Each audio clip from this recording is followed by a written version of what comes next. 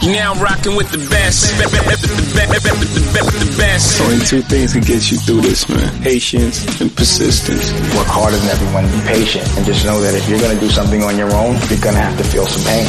You're only the boss if you put up your own money. If you don't put up your own money, I don't care how much somebody gives you, you're nothing but a supervisor. It's not yours. It takes fearlessness to be first. You know, to not move with a crowd, to move alone. I stopped living according to what people wanted me to do. I started living according to what actually made me happy. If you're not happy, change your life. Allow me to reintroduce myself. The Culture Talks Podcast with your host, Carlos Stutzer.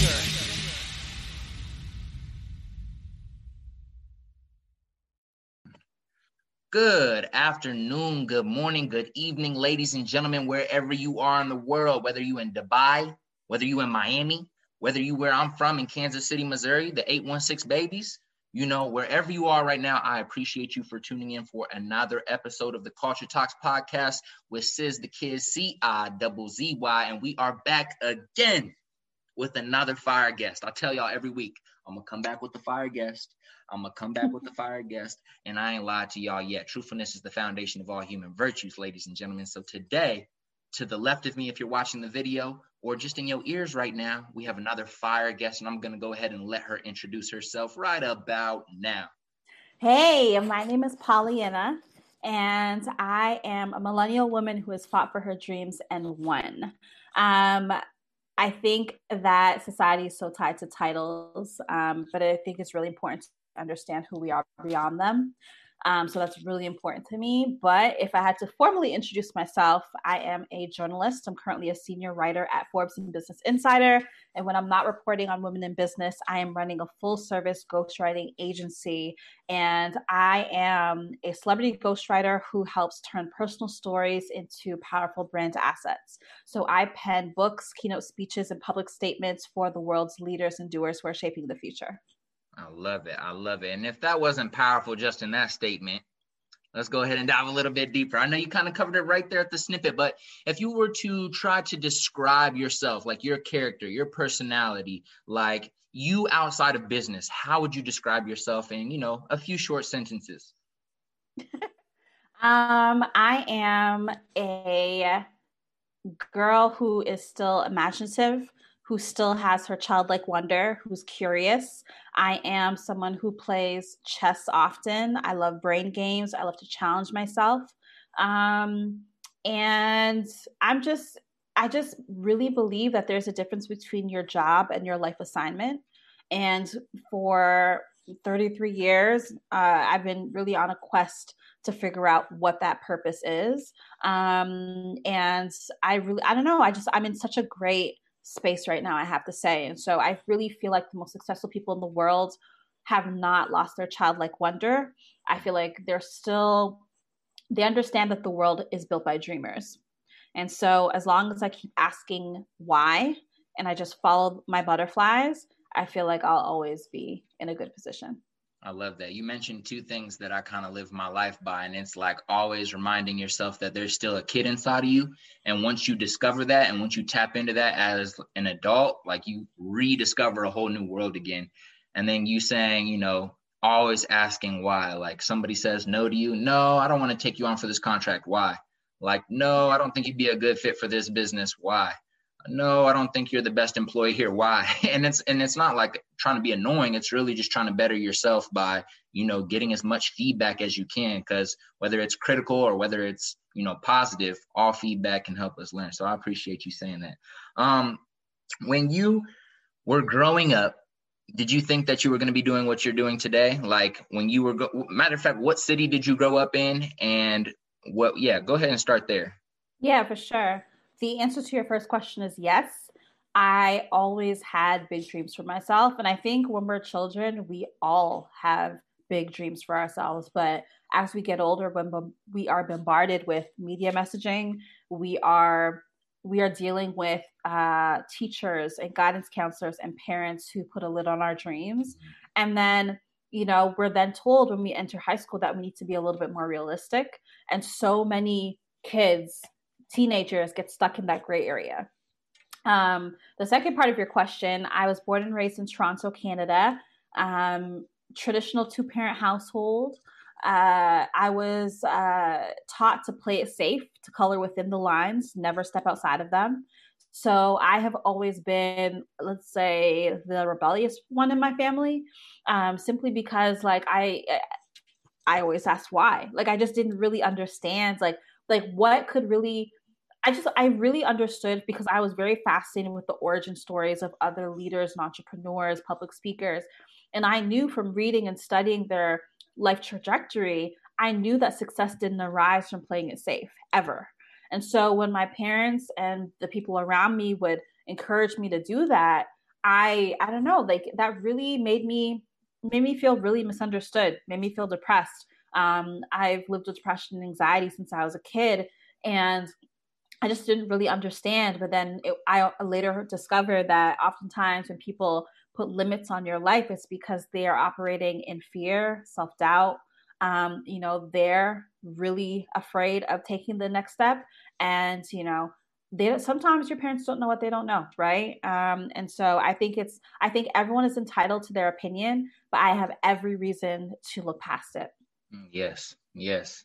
I always tell my siblings, because I'm the baby of the family, right? I'm the baby of 9. Everyone's trying to tell me, what are you doing? Like, why don't you go back to school? Why don't you, go do this? Why don't you go do that? Why didn't you study a trade? I'm like, listen, man, like, I love you guys and I appreciate all your opinions, but I'm only going to really take advice from people who are doing what I want to do in life. Like, right.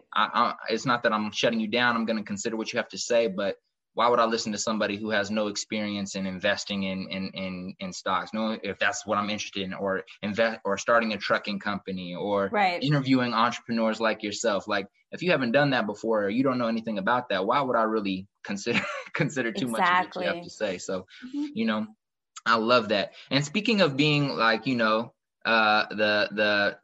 I forgot the words you used, but stubborn one of the family, yeah. or so. Do you have any siblings? And if so, are you the youngest, oldest? What was like the environment growing up? I know you said it was a traditional household, but did you have any cousins you were around that influenced what you might have wanted to be when you were growing up? Or talk about that a little bit. So I'm the oldest. I have 2 other siblings. I'm the oldest. And so when you're the oldest, like your parents are very delicate with you because they're experiencing everything for the first time with you. And so nobody around me wanted to be a writer. Like writing is not a popular decision. Like you don't often hear that amongst your friends and your peers, but I was bullied a lot as a kid and I spent a lot of time alone. I used to eat lunch by myself all the time, go for walks by myself. I didn't have a lot of friends. And so when I would spend time alone, I always had a notebook and a pen, and I would write about what life would be like outside of the hellhole that I was in. And so that's when things seemed really peaceful and really perfect. And I was like, I knew I wanted that feeling to continue. So it just made sense to me that I would either go into communications or journalism. But when I articulated this to my teachers, to my parents, they told me no, for the mere fact that like I really didn't do well in school, right, at all. And so I failed grade 11 and 12 English. I later dropped out of college. And so like they just didn't think it was in the cards for me. They didn't think it made sense because I wasn't a great writer. And so, well, I shouldn't say that. Traditionally speaking, like, you know what I mean? Yes, Traditionally speaking, I wasn't a great writer. I had a very slow learning curve, and oftentimes when the teacher would speak to me, it was like they're speaking in a foreign language. When I would read the textbook, I had a hard time reading for many years as a kid. When I would read the textbook, I'd have to read it 3, 4, 5 times to digest the information. So me saying that I wanted to be a writer was so left field for everybody. So they discouraged me from taking that path. And so I entered a college program that I ultimately just hated. I just, followed mommy and daddy and what they said. I was a good girl. And then, I dropped out my second year and I promised myself that I'd figure this shit out. And I really do think that, I think people need to understand that every successful entrepreneur, executive, artist was once an amateur. Everyone starts at 0. Yeah. And so, and you are allowed to hit the reset button as many times as you need to, whenever you need to. And so for me, it was like, I dropped out of school, then I hit the reset button. I'm like, I'm going to figure it out. And I exercised critical thinking skills and problem solving skills, which I think honestly, like a lot of young people today, I think that's like the biggest, it's really concerning to me. I'll say that because I mentor a million gazillion people, and through having conversation, and I think with the emergence of social media and everything's at our fingertips, no one's willing to like put pen to paper and solve their life issues like a math equation, to really think through like what is the next logical step. And so, yeah, like I had no experience. I had no background or traditional training. And so I really had to build everything from the ground up. Man, and before we jump into that, you spoke a lot about, you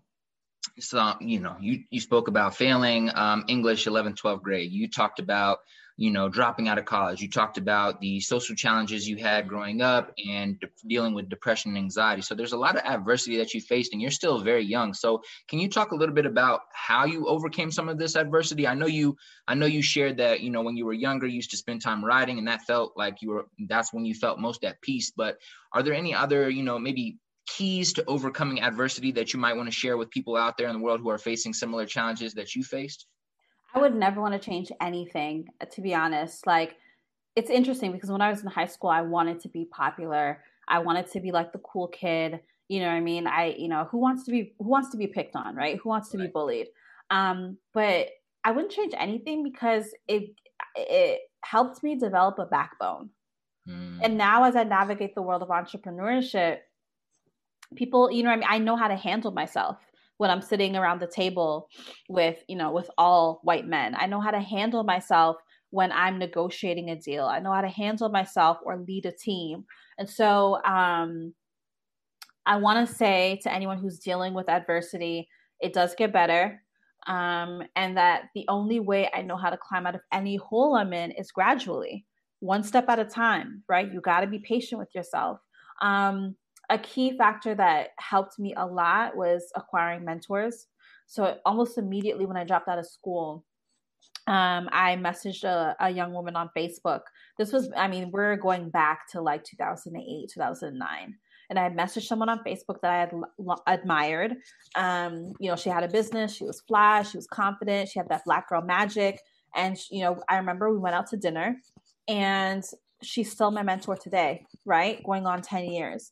So for me, it was like standing on the shoulders of giants and also asking a lot of questions and not being a victim to analysis paralysis. So I think right now, like, because of Instagram and whatnot, everyone wants to present something that's picture perfect. And so my very first website, my very first blog was so poorly designed, but I was so proud of that shit because it was free. And it was the only thing I could afford. And I really do feel like that's just like the essence and the beauty of being a creator. Like everything, you understand that everything's a work in progress. And so I had a free website. It was poorly designed, but I was so proud of it. And every day I was consistent. I gave my heart to it. And I was really passionate about the things that I was writing about. And so I don't let fear paralyze me. I think people are under the impression that successful people are not afraid of anything. We're all afraid of I'm afraid of everything. I'll speak for myself. I'm afraid of everything. I don't let it paralyze me. So in the infancy of my career, of course it was scary to have a blog at the time because, it was a very new thing. Putting yourself out there, putting your work out there. But for me, like I wanted everything that was on the other side of my fear so much more that like I didn't care what I had to go through to get it. So I just really stayed the course. I love it. And I believe from what I read up on the lovely lady here is that you did have a corporate position before you moved into entrepreneurship full time. So could you start there on once you dropped out, what you were doing for work, and then how you transitioned out of that into entrepreneurship? Yeah, sure. So I was a executive assistant to presidents and CEOs, various organizations over the course of 10 years. It was by far, and I didn't realize this early on in my career. I learned later on, I guess I had a special appreciation for it because I then realized that it was literally one of the best positions in the company. To be an assistant to anyone, especially CEOs and presidents, I mean, I had a bird's eye view of the entire organization. I was able to ask questions. I learned how to read sales reports. I learned, how they strategized in 3-hour-long meetings. I was privy to a lot of confidential information. And I really do think that working a 9 to 5 was critical for me to be successful in my own business. And I want to tell anyone who's complaining about their 9 to 5 to shut the fuck up, because it just doesn't, to me, like, you can't, in order to operate $1 million company, you need to study how one is run. And what better way to really do that than to work for an organization? So that means you should, I'll say what I did. My suggestion is to raise your hand whenever you can. Take on projects outside of your scope of work, outside of your title, right? Volunteer for committees and clubs. I also did informational interviews with every head of department. So the head of marketing, the head of sales, the head of HR, et cetera, et cetera. And I sat down with them for 10, 20 minutes and just asked them questions about their role, their function, their responsibility. You know what I mean? In the first few years of your company, you wear every hat. So why not really tap into that? So for me, it just made sense. And of course it sucked. And there were some times where I was crying on the bathroom floor and things were really frustrating. But that's just, again, going back to what I said earlier, I studied the origin stories of so many entrepreneurs prior that I was like I knew it was just literally the thing that I had to do in order to get to where I wanted to be. So you just suck that shit up. Like, I think I know it's difficult, especially now, with bosses being micromanagers because everyone's working from home, but you just got to do what you got to do so that you can do what you want to do. And that's how I really looked at it. I love that. And I needed that myself, because I struggle with that a lot, especially just like, I'm never going to hate on the 9 to 5ers, but like I always, like, when I'm working, I'm just like, I just want to be doing what I want to do. Like, I don't like this guy telling me that I can't, get off work on my sister's birthday. Like, I'm just like, I get so frustrated. But you have to get that frustration to turn into motivation at some point. Mm-hmm. Right? Mm-hmm. Like I was just as mad too.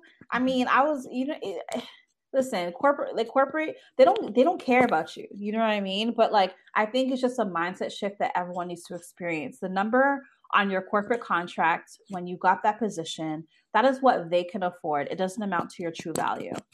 Right? And so for me, it was just a matter of just like shifting I'm like, listen, I consider this getting paid to come to business school every day. So I'm going to literally milk all the resources I can. I'm going to ask all the questions I can. I'm going to make all these executives teach me what these numbers, these acronyms, you know what I mean? Like all, these reports. Like I'm going to learn everything so I can take these skills and transfer them into my business. And that's exactly what I did. I quit my job January 2019. And 2018, I had built a 6-figure company from my cubicle. And then I decided to leave. Wow. And so first off, you've dropped like so many like quick gems, like boom, like boom, like boom. So I hope everyone that's listening to this podcast is listening clearly. If not, run it back and make sure you have a notebook out and a pencil, because it's mandatory. This is probably one of the better interviews. Not to say that any of my past guests were amazing, but this is probably one of the better interviews you're going to get. And on top of that, please, if you can't listen to this full episode right now, go to her Instagram right now and go watch her. Is it Bomb Life? Mm-hmm. Bomb Life highlights. I promise you will pull a lot of gems. But continuing forward, so 2018, how are you building a business from your cubicle? There's a lot of people who love to come up with there's a lot of people who love to come up with excuses about, and I'm not going to lie, I've been one of them too. So like, there's a lot of people who love to come up with excuses like, I'm working this job, I don't have time. So how are you figuring out, what's stimulating your brain? Like, oh, I could be doing this when I'm not at work, or I could be doing this in my free time at work. Like what stimulates that, and what were you doing? And just kind of talk about how you built that. I would use my travel time to and from work to catch up on my assignments. I went into the office every day at 6 a.m. Now that's something that like most people are just not going to do, but I'm not most people. So I would go into the office every day at 6 a.m. And sometimes that meant waking up at 4. And I would work on my shit till about 8 or 9 o'clock. And then I would clock in. And then on my lunch breaks, like I never took lunch ever. I always use my lunch break to work on my articles, work on a public speaking gig, have a meeting, book a boardroom. Now, whenever I do my interviews, it's very important. See, I went into each one of my jobs at my salary cap. Money was not a main driver for me. I needed environments that were millennial driven. I wanted to work for people who could be my mentors. I wanted unlimited vacation, so 3 weeks and above. There are so many other factors that were important. I needed to work in a space that, you know how some of these new age offices, they're like open concept and everyone can see your computer. I could not do that, because if I'm going to run a company, I can't have everyone in my business. So that's why I said I had the old school cubicles. Like, I was just very selective where I wanted to work. Like I said, I went in like at my salary cap, so money wasn't important to me. So all these other factors were critical. So I just leveraged my time. You work the 9 to 5, you come home, you work 6 to midnight. I did that every single day for many years. Tired as fuck, just drained. I cried a lot, but I just knew I was building something. I was, and so like, you just have to be patient. I don't know what to say. I think time management, also having systems in your business.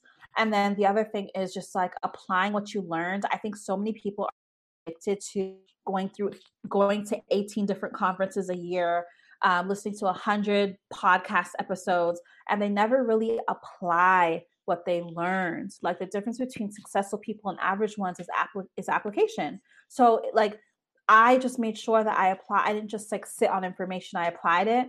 And yeah, I think the biggest thing is just managing time. I think that's the biggest thing that people struggle with. So you just really have to make sure you don't misuse the hours of each day. I love that. And speaking of 100 podcasts, and then and what you said right there, it's like, I was just listening to a podcast like literally 30 minutes ago, and the gentleman asked, he's like, so he said the same thing. People just need to make use of their time. And then he was like, well, how do you like take care of your time a little bit better? He's like, value it. He's like, yeah. Oh my God, yes. And that's all he said. He left it right there. And the dude was like, anything else? He's like, no. He's like, value your time. He's like, as soon as you do that, then, you'll level up little by little. But people don't value their time as much as they think they do. That hour you spend, on Netflix, or that hour that you spend here, it all adds up.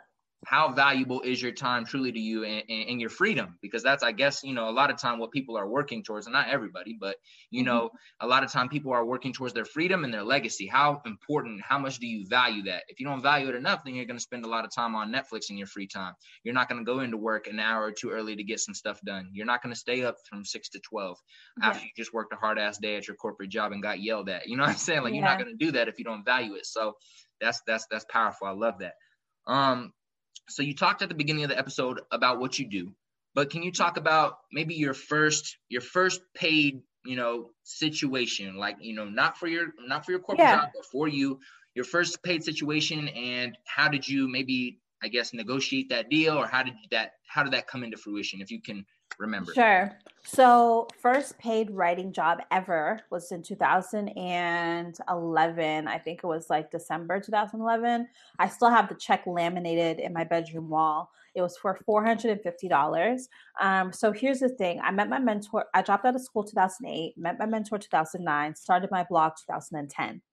A year later, my mentor, unbeknownst to me, she had connections in the journalism industry. She called me and she said, hey, I think I have an opportunity you'd like. And she then hooked me up with an interview at a publishing house in Toronto. The publishing house looked at my blog and hired me just based off my consistency and my passion.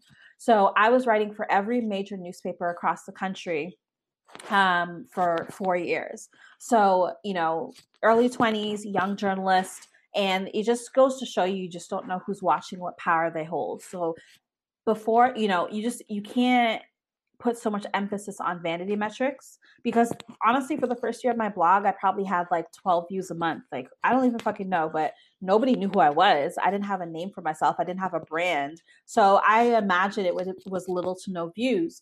But you know what? Out of those 12 views, one person was watching and wanted to give me a shot. So that's the first thing I want to say. In terms of as my career, bloomed and blossomed, I mean, my father's Jamaican. He has multiple hustles, as you can imagine. So like I've always been making money. You know what I mean? Like I feel like I'll always be okay because I know how to sell myself. So that was my first check ever. And then from there, actually in my bedroom, I have the check and then I have a piece of paper, and on the paper it says there's always more of that came from. I'm a big believer in speaking things into existence. I'm a big believer in raising your vibration. You know what I mean? Like that's important to me. So like that's a reminder of humble beginnings. And then from there, it's just always it's kind of spiraled into so many different things. Public speaking. My writing career has just, has blown up. I'm a journalist. I'm a 2-time author. I was a songwriter at some point. I mentor, I do a lot of consulting work. So things have just like evolved over time. But I will never forget, the first check I ever got from my art, because so many people said that it would never happen. I love that. And there's so many, it's funny because I knew like before this interview, I was like, I'm going to have like 1,000 more questions than I can actually ask. But I think one of the questions I want to ask, just because it's something people hear about a lot, but I don't think a lot of people know what it is. So can you kind of define, at least in your career field, what consulting looks like, and maybe just kind of explain what consulting looks like. A lot of people are like, I consult for this person, I consult for these companies, but like, what the hell does that mean for those who don't know? What is consulting? That's so funny. So consulting is, okay, when you have built your reputation, when you have established yourself as a thought leader, when you have years of expertise, people will then hire you as a consultant to advise them on their business structure, to advise them on their business practices, advise them on building an effective team, making key decisions, advise them on key brand partnerships. So I get looped into conversations with companies who, I don't want to say who are insecure, but who are indecisive and would like to have an expert opinion on whether they should go left or right, pick one or two, black or blue, right? So that's what consulting work is. It's an ongoing brainstorming session. It's a mastermind. It's when people hire you to lend your expertise because you have the experience to back your shit up. I love that. And being that 2020 happened and COVID-19 happened, I know that you were doing a lot of traveling, but how did that transition? How did work transition for you during, COVID, pandemic shutdown? Yeah. Like, did consultations shift to Zoom? Did mentoring and everything just shift to Zoom or Google? Like, how did your business change once the pandemic hit? So my business changed. So my main jam is ghostwriting, and my business changed because, I wouldn't say changed, it increased because the world was in chaos. And when the world is in chaos, my business thrives. It's a harsh reality because a lot of CEOs, a lot of senior level executives, founders, Black Hollywood, et cetera, they want a communications advisor to help them with their messaging, their public statements, their speaking notes if they appear on CNN, right? They want help with, that keynote that they need to deliver. And so 2020 was one hell of a year for my team. It was insanity. We had no life. We had to revisit some of the harsh realities every single time we had to pen a piece of content. And so, everything just, I was used to being on a plane every other week. I went from that to just sitting my ass down, being in the house and doing everything from Zoom. But 2020 was a wild year. It was exciting. Every single day I was getting phone calls left and right from really interesting individuals. But I'm just really happy that, I didn't even know when I started the business that I created a business that was recession proof, essentially. And so we didn't take a hit, and I'm really thankful that we were in that position. Lovely. And you mentioned your team. So can you maybe give some key insights on what you think are necessary qualities that you need to look for when you're building out a team as a CEO or as an owner of a company, or maybe you're, maybe you're leading a team inside of your corporate position. Can you give some key, what do you look for in somebody when you're building out a team? Well, I think before you lead a team, you have to have enough self-awareness to understand whether or not you are capable of even leading, right? And I think 2020 made a lot of founders, CEOs, senior level executives, and made us question ourselves. Can we be compassionate leaders? What's more important than the bottom line, right? What's the mental health status of the people that report to us? And so I went back to school. I took a leadership program at Yale University so I could relearn some things, or unlearn some things, I'll say. And because I come from a history of monster bosses. I come from a history of bosses screaming their head off at me, making me cry, scaring me into perfection. When you're an assistant to a president of a Fortune 500 company, there is no room for error. So I come from a history of just like scare tactics. And so I could feel myself slowly turning into that. And so I had to reset. So I think part of having a great team starts with the leadership. Number one. Number two, I don't have high turnover. Everyone has been with my team forever. And I think it's because we have a great company culture. I have an open door policy. I have people on my team who are smarter than me, who bring, different things to the table, who are the best at what they do. And I love that I foster training. So I encourage my team to pick any course that they're choosing. I fund up to 75% of their education. And I encourage them to, I always ask them, what's the larger picture for your life?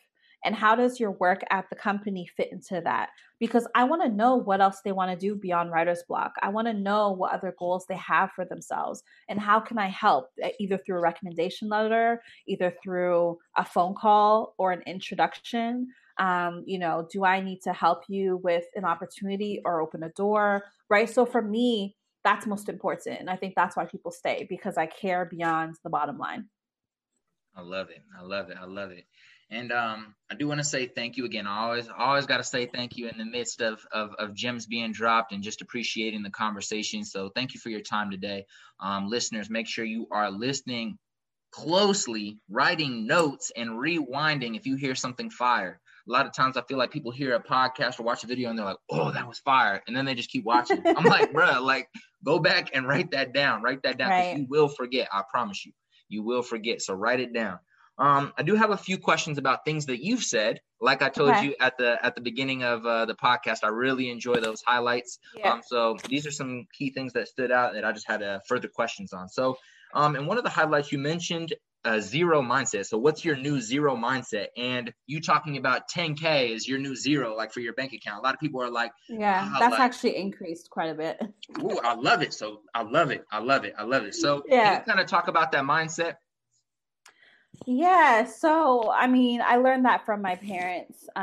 Zero should never be zero. If you raise the bar, then you're never going to have to worry. Of course, as an entrepreneur, there'll be some moments where you may not even know how you're going to make payroll. But if you set a new zero limit, it kind of just provides a cushion. Right. So, zero could be 10K, it could be 500, it could be 50K, but just do what you feel like is comfortable for you and do not go under it. I have friends who have 6 figures in their bank account, but they will still tell you they're broke. Right. They'll still tell you that they're on a financial diet. They'll still decline dinner invitations. Right. So because they don't want to go under their zero. Right. So I really do think that's important. Money mindset is important. I love that, because when I heard that, when I was watching the highlights, I was like, damn, I was like, damn, because, not in any arrogant way, but at least in my community of friends and stuff, I'm seen as the person, that they come to ask questions about certain things, or that comes with the motivation and the inspiration and the vibes. And when I heard that, I was like, damn, I need to switch up my whole entire I was like, I'm only denying dinner invites when I'm under $15. I'm like, oh, hold up, let me switch my whole setup up. So I thought it was fire when you said that. Another thing that you mentioned, and I thought it was powerful, especially after you mentioned, dealing with depression, anxiety growing up. You said feelings are not facts and you won't let them control you. So maybe just double down on that a little bit. Again, these are just things that I thought were fire that stood out, but I just wanted to hear your a little bit more insights on. Yeah, so that's something I remind myself because I'm a very sensitive person. I'm very emotional as well. So it really helps me to ground myself when I tell myself that feelings are not facts, right? And, my partner always reminds me, what are the facts, right? And we go over them. If we're looking at a particular situation, we go over what we know is for sure, right? And then we dismiss everything else. As an entrepreneur, you are going to cry every once in a while. You're going to get in your emotions. But as long as you don't stay there, right? Like I said, climb out of the hole gradually. So if you go over, what are the facts? What do I know for sure? It can equip you to make a better decision moving forward. I love it. Again, just quick gems. I love quick gems. There's long gems, there's quick gems, there's small gems, and I'm just like, I like this. See, podcasting is really a selfish thing. Let me tell you, because look, you get on, you get to have crazy conversations with people, you get to learn, you get to pick gems from it, and then you can run back and listen to it, and then you also get to share the value with the world. So anybody out there listening, please start a podcast. I'm telling you.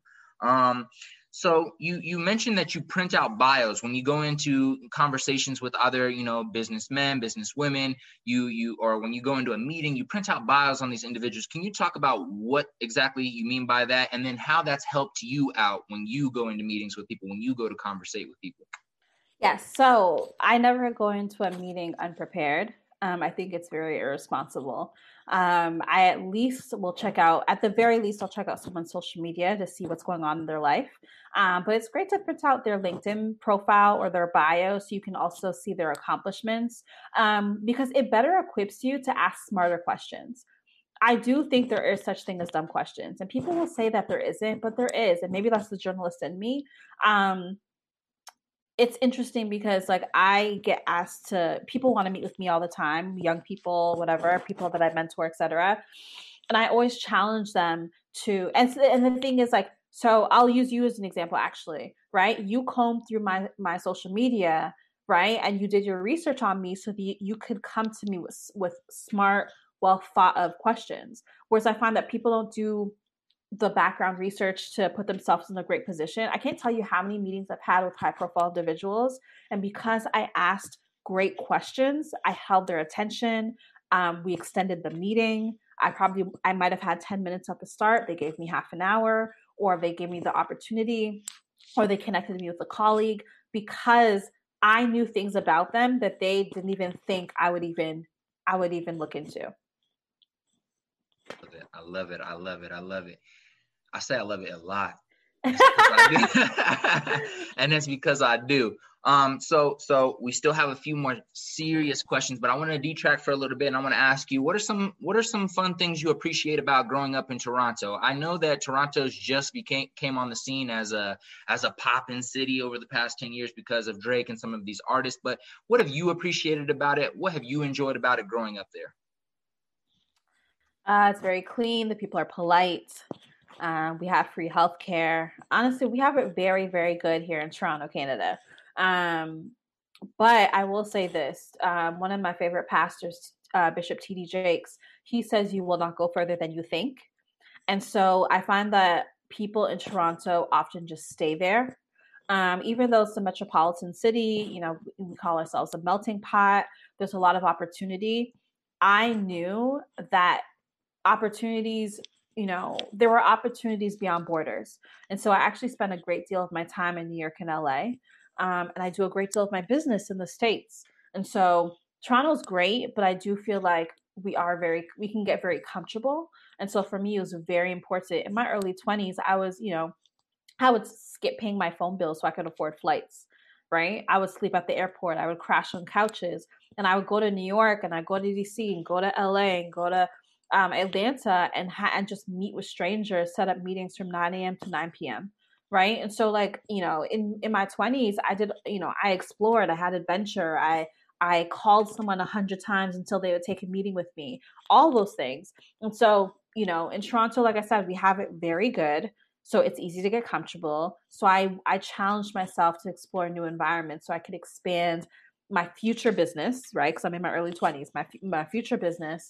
So, and, you know, fast forward today, I'm 33. I have fantastic, like my contact list is stupid. You know what I mean? Like anyone I need to know, I know, or if there's like a few people, you know, between us, you know, I can get the contact. So for, like being intentional with my networking strategy in my 20s was really important. And you saying that helps me transition into my next question, which is if I can't build with you, or if I can't chill with you, I can't build with you. So Yeah. can you kind of talk about, you know, maybe what you look for in relationships, especially when you're trying to build with, you know, other people in the same field as you. I know you mentioned in one of the highlights I was watching that you don't compete with other people in your field. You try to grow with them. You try to build with them. So can you maybe just touch on the importance of that? Because I feel like a lot of people overlook that. They're like, they kind of look at it the opposite way. If I can't build with you, I can't chill with you. So I mean, I'm competitive by nature. I was an athlete for a greater portion of my childhood. So for me, you know, as much as I want to collaborate, but I also want to be the best of what we do. So if we are collaborating, we're giving 100%, right? We're going through lengths to make sure that like we're getting the work done. So for me, I always have my eyes open. I feel like when you are moving into the direction of your dreams, books will fly off the shelves, people will come into your life, you will attract everything that you need to succeed. But people miss the clues because they're too fucking distracted. And so I'm just very aware of the people around me.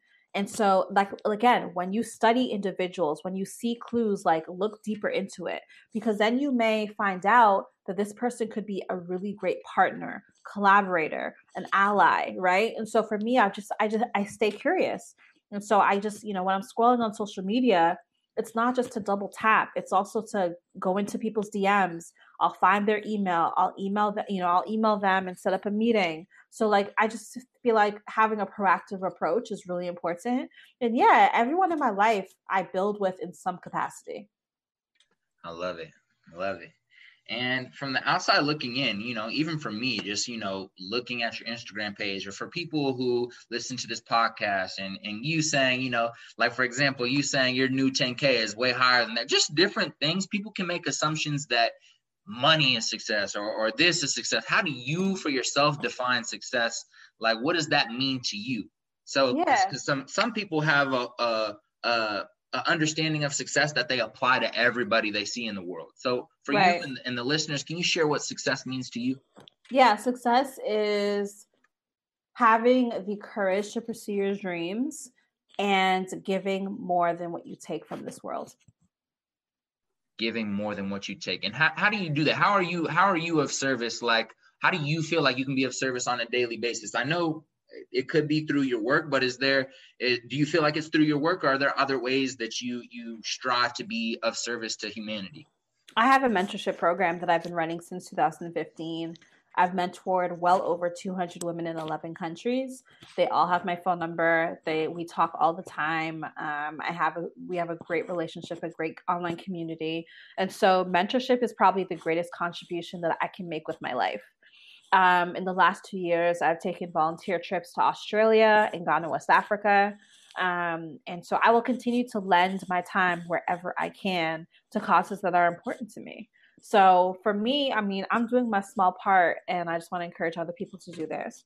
Amazing. And if we all lay a brick down, you know, brick by brick is how we build society. A lot of people talk about how we're on the edge of, you know, destruction or the world falling. And I can understand that. But what I always tell people is, if you're a part of the change, what you can do is you can lay your brick, and not, you know, your brick's not going to hold up the entire world. But just as long as you encourage people and you're setting an example, and everyone is trying to contribute to lay a brick, when the world does fall, at least it falls on the foundation that it can build from. And instead of just falling on just no bricks at all and having to rebuild from the bottom up. So if there's a foundation that we can set for the world to fall on when these terrible things happen, which are soon to happen, whatever it is, you know, at least we're prepared to, you know, we have a head start. And it starts with you, even in these tough times and these tests and difficulties. It starts as us, as a community, as a collective, giving back, providing information for communities, providing love, providing a shoulder for people to lean on when they're struggling with mental health or when they're struggling with different issues. So, you know, we can all do our part little by little. So I love it. I love it. I'm gonna ask you 2 more questions. I'm gonna let you slide because I know, you know, it's later nighttime over there. I think you guys are ahead of time. So maybe let's see, which one do I want to ask you? You know, I'm gonna ask you one off top for the people who are trying to grow their communities online. Do you have any tips for you know, maybe speak directly to you know, actually, yes. What are some ways that you can grow a community online? So my simplest advice is just to share stories from your life. Like, so for instance, a few days ago, I can't remember what day, but a few days ago, I shared a viral tweet.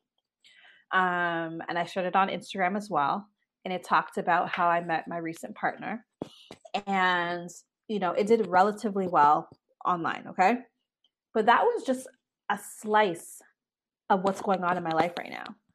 I think if you just stick to what you know, if you, like, for instance, every day I write down in my journal, I'm not doing like diary entries, but I do some bullets. What happened to me today? What am I grateful for? And I use those as I build on those in my captions. Just stick to what you know. Talk about the shit that happens in your life. And for those of you who are probably saying, but nothing happens to me, nothing, you know, no one's going to care. You would be very, very, very surprised. I met my partner on an app on Clubhouse. I wrote about it in a tweet that went viral. Then I wrote about it on Instagram, went viral. Who would have thought? But because of the pandemic, because people are craving hugs and affection, right? It did well because it gave people hope, right? So you don't know who you're going to touch with your story.